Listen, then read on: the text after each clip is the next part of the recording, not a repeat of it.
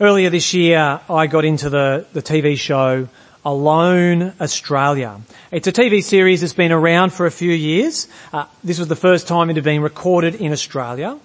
The idea is 10 contestants are dropped into the middle of the Aussie bush. This time they were in Tasmania. They have some bare essential survival gear. They have to remain totally alone. They do all their own filming. They have no support except for an occasional medical checkup. They can tap out at any time. They've got a satellite phone, and the last person remaining wins. In this series, almost no one was pulled out because of medical reasons. No one was evacuated because of snake bite or injury. Almost always, the reason the contestant pulled out the satellite phone was because they were alone. They were missing family and friends. They were missing human conversation and touch. The competition was to survive alone. Surviving was tough, but doable. Being alone was the hard part. Wallabies and eels are not very good company. In our culture, being independent, being self-sufficient is valued. The strongest are those who depend on no one else. Is this the same for Christians? That the best, strongest Christians are those who are able to tough it out alone. One of the things that sticks out as we read 1 Thessalonians is Paul's deep love for the believers in Thessalonica. His love is expressed in anxiety for them.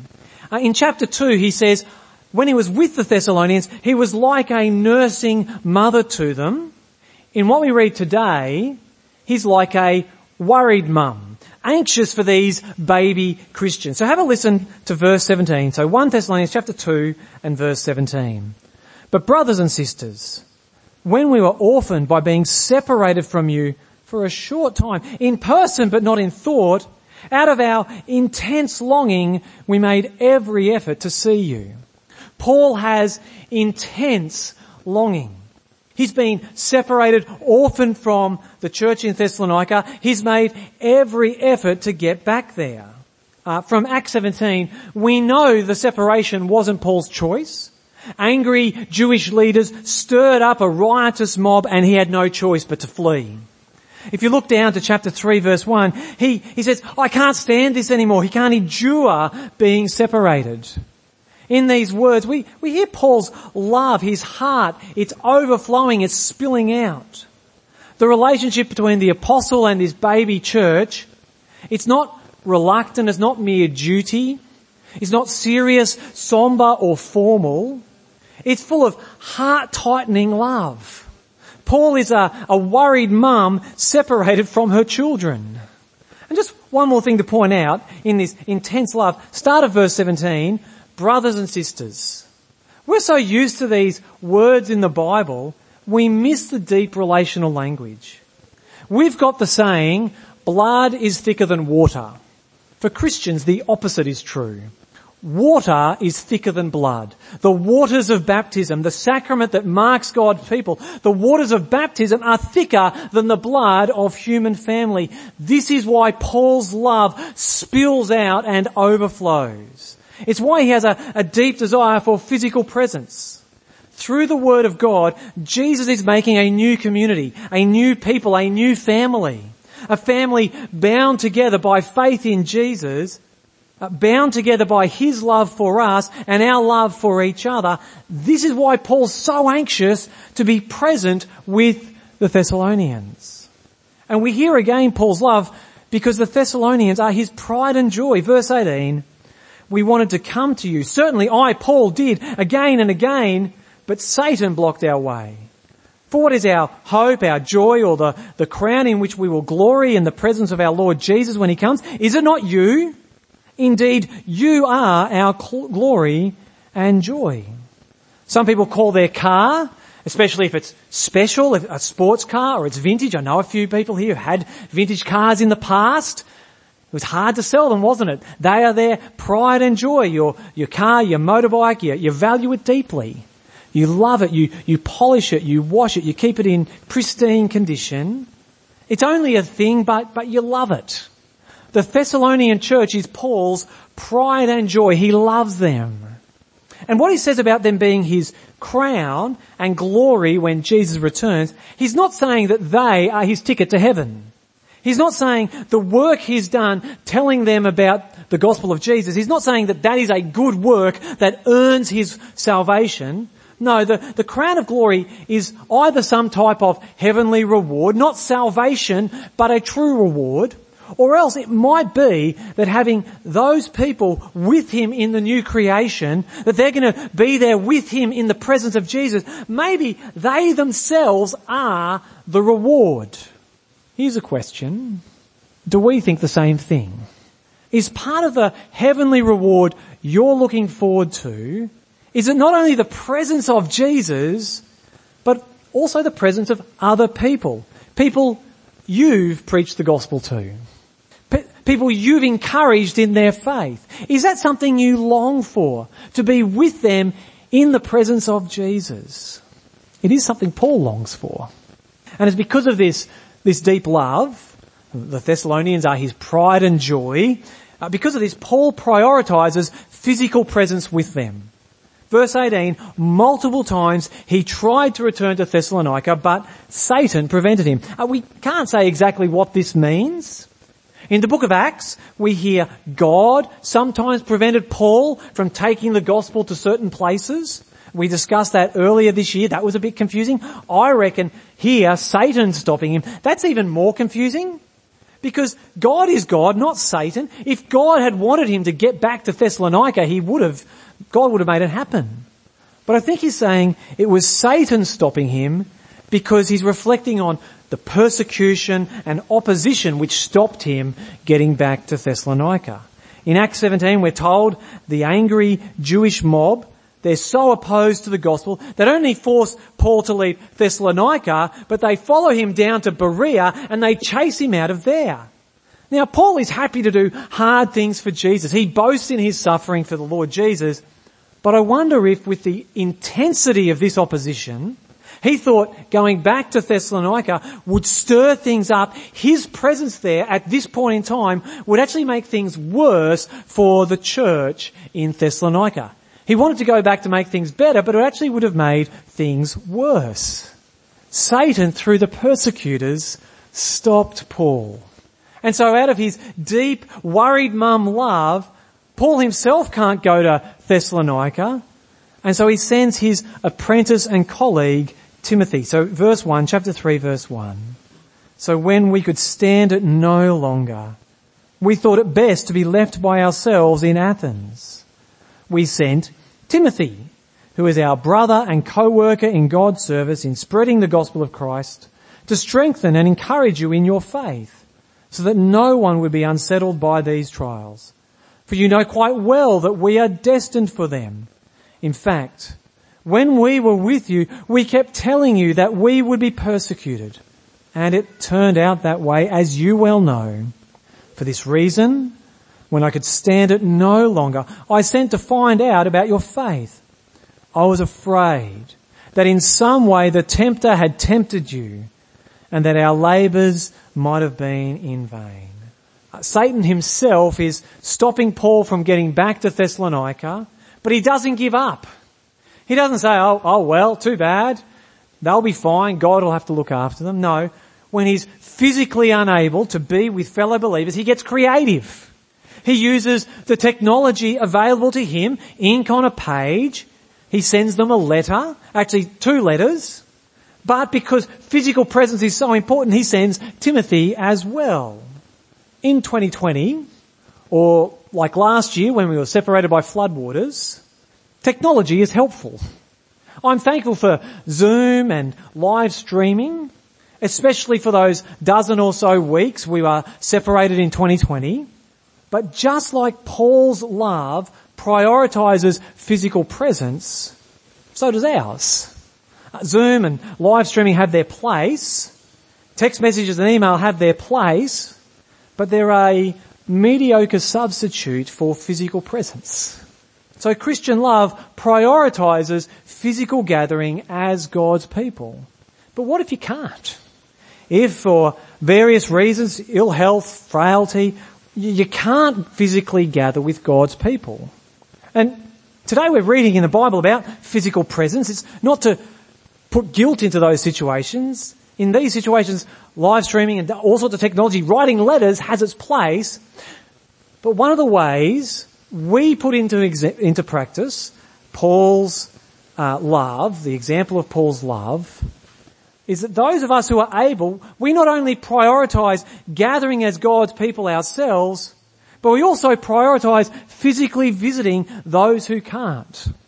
Whether someone's unable for a short or long time, those of us who can should physically visit, to read the Bible, to pray, and just to be with one another. What Paul and Timothy had to do, that was hard. Look at that map up there. It's a long distance to go from Athens back up to Thessalonica. No planes. It was and not only was it long distances, there was a threat of persecution. They were going back to somewhere where there'd been serious persecution, but out of love, Timothy did it. And Paul deeply desired to as well. All we've got to do is jump in the car and turn up at someone's house or their aged care facility. Much easier than Paul or Timothy, but equally shows Christian love. And it's worth doing not only for the benefit it brings others, it's worth doing also for the joy it brings us as we see people persevering in faith. And that's what Paul expresses as Timothy returned from Thessalonica. So verse 6. But Timothy has just now come to us from you and has brought good news about your faith and love.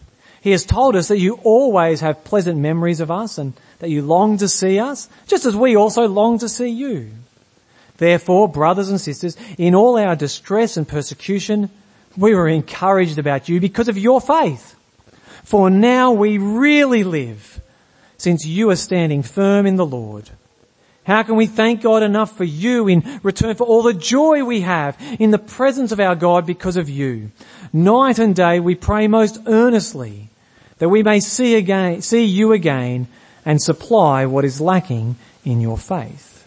What you might expect Paul to say is, I'm glad we sent Timothy because it was really good for you Thessalonians. But he says the opposite. Timothy was sent to encourage and strengthen the Thessalonians, but when he returns, it's Paul who's strengthened and encouraged.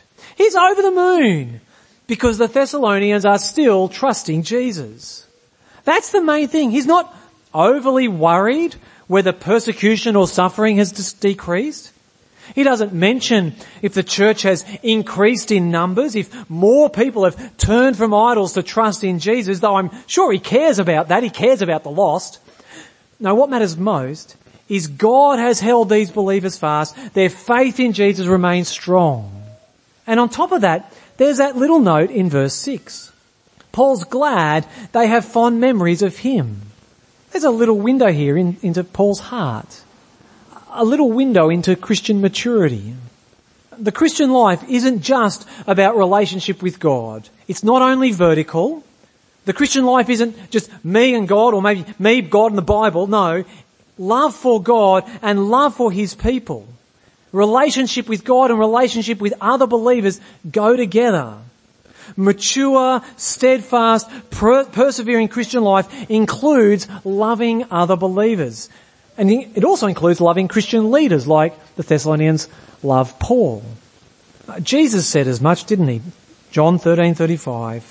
By this everyone will know that you are my disciples if you love one another.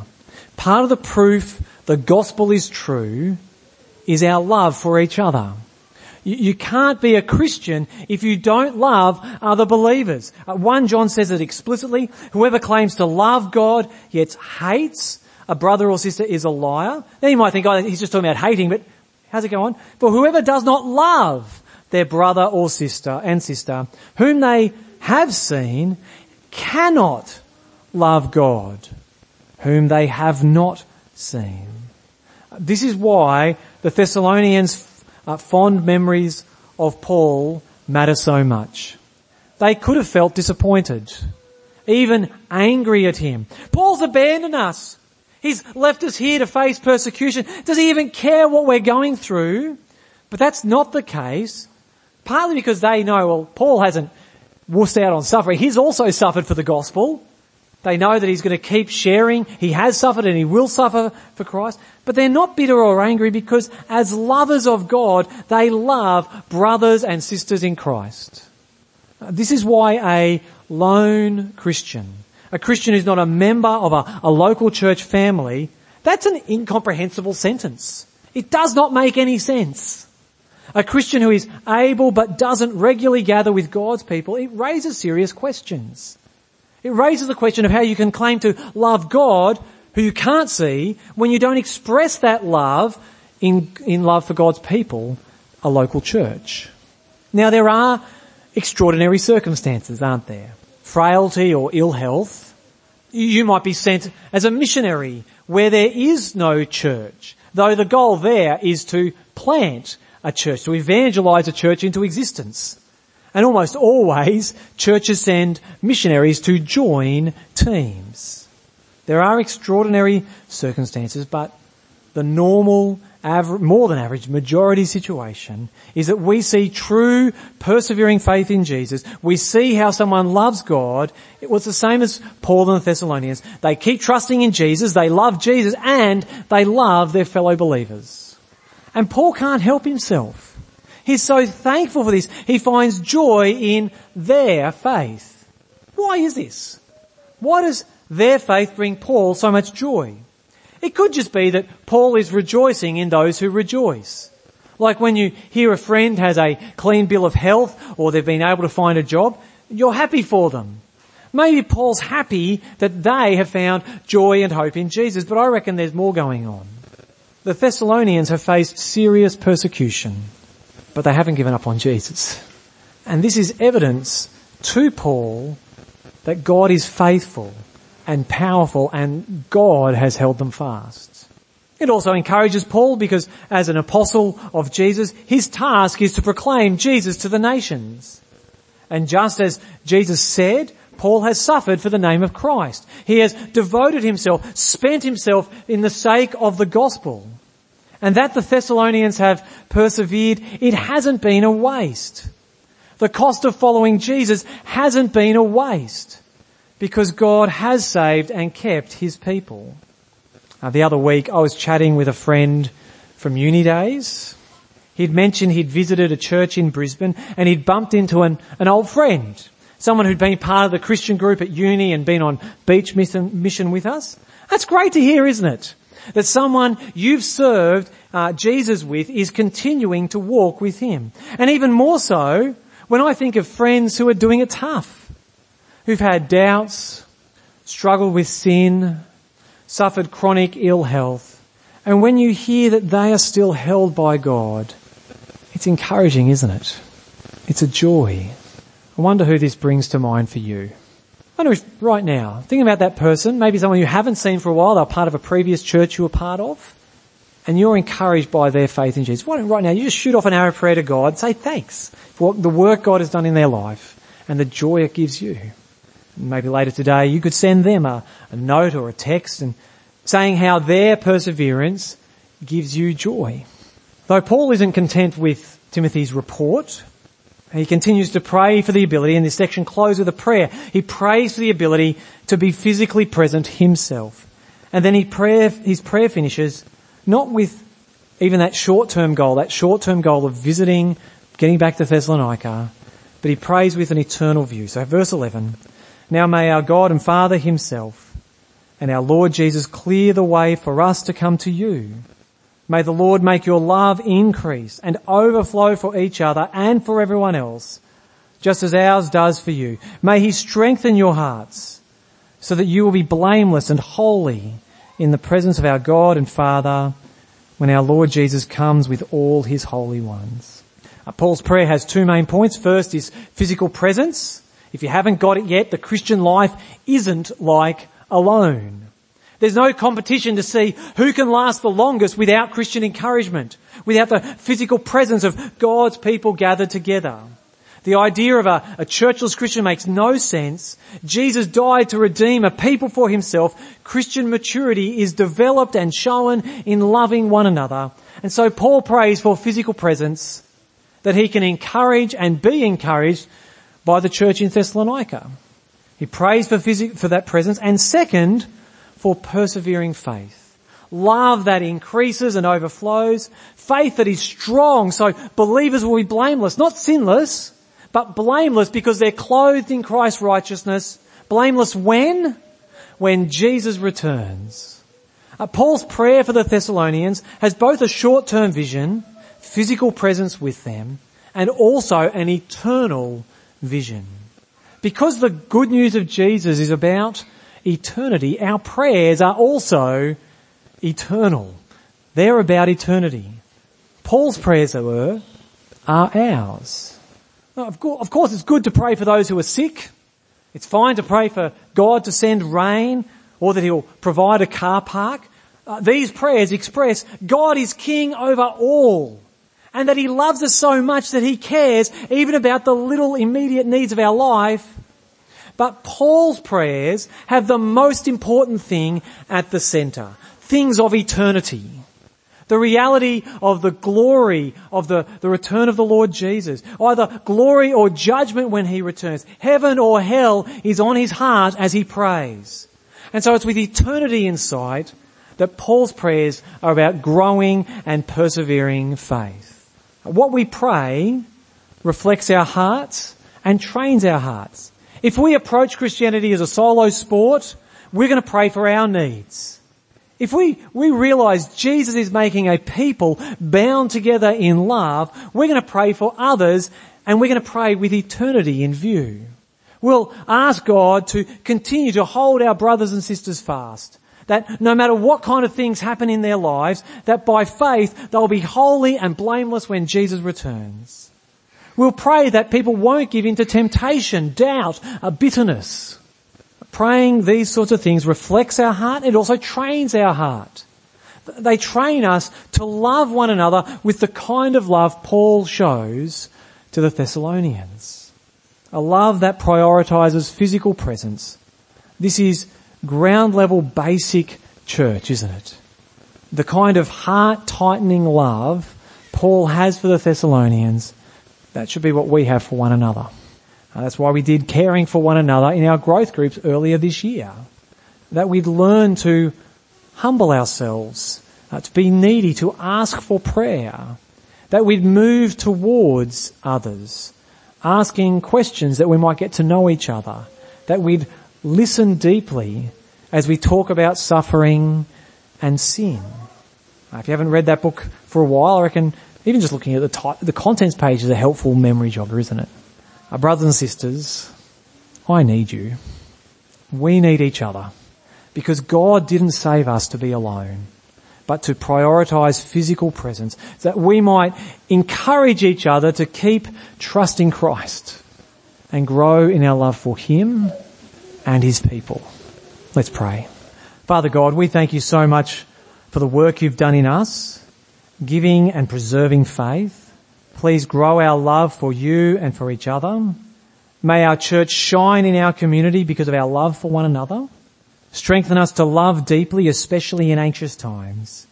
Strengthen us to show our love for those who, due to frailty or ill health, cannot gather with their church family. Please fill our hearts with joy as we see others' faith. And help us to pray with eternity in view, that our hearts might be trained to value the things of Christ, in whose name we pray. Amen.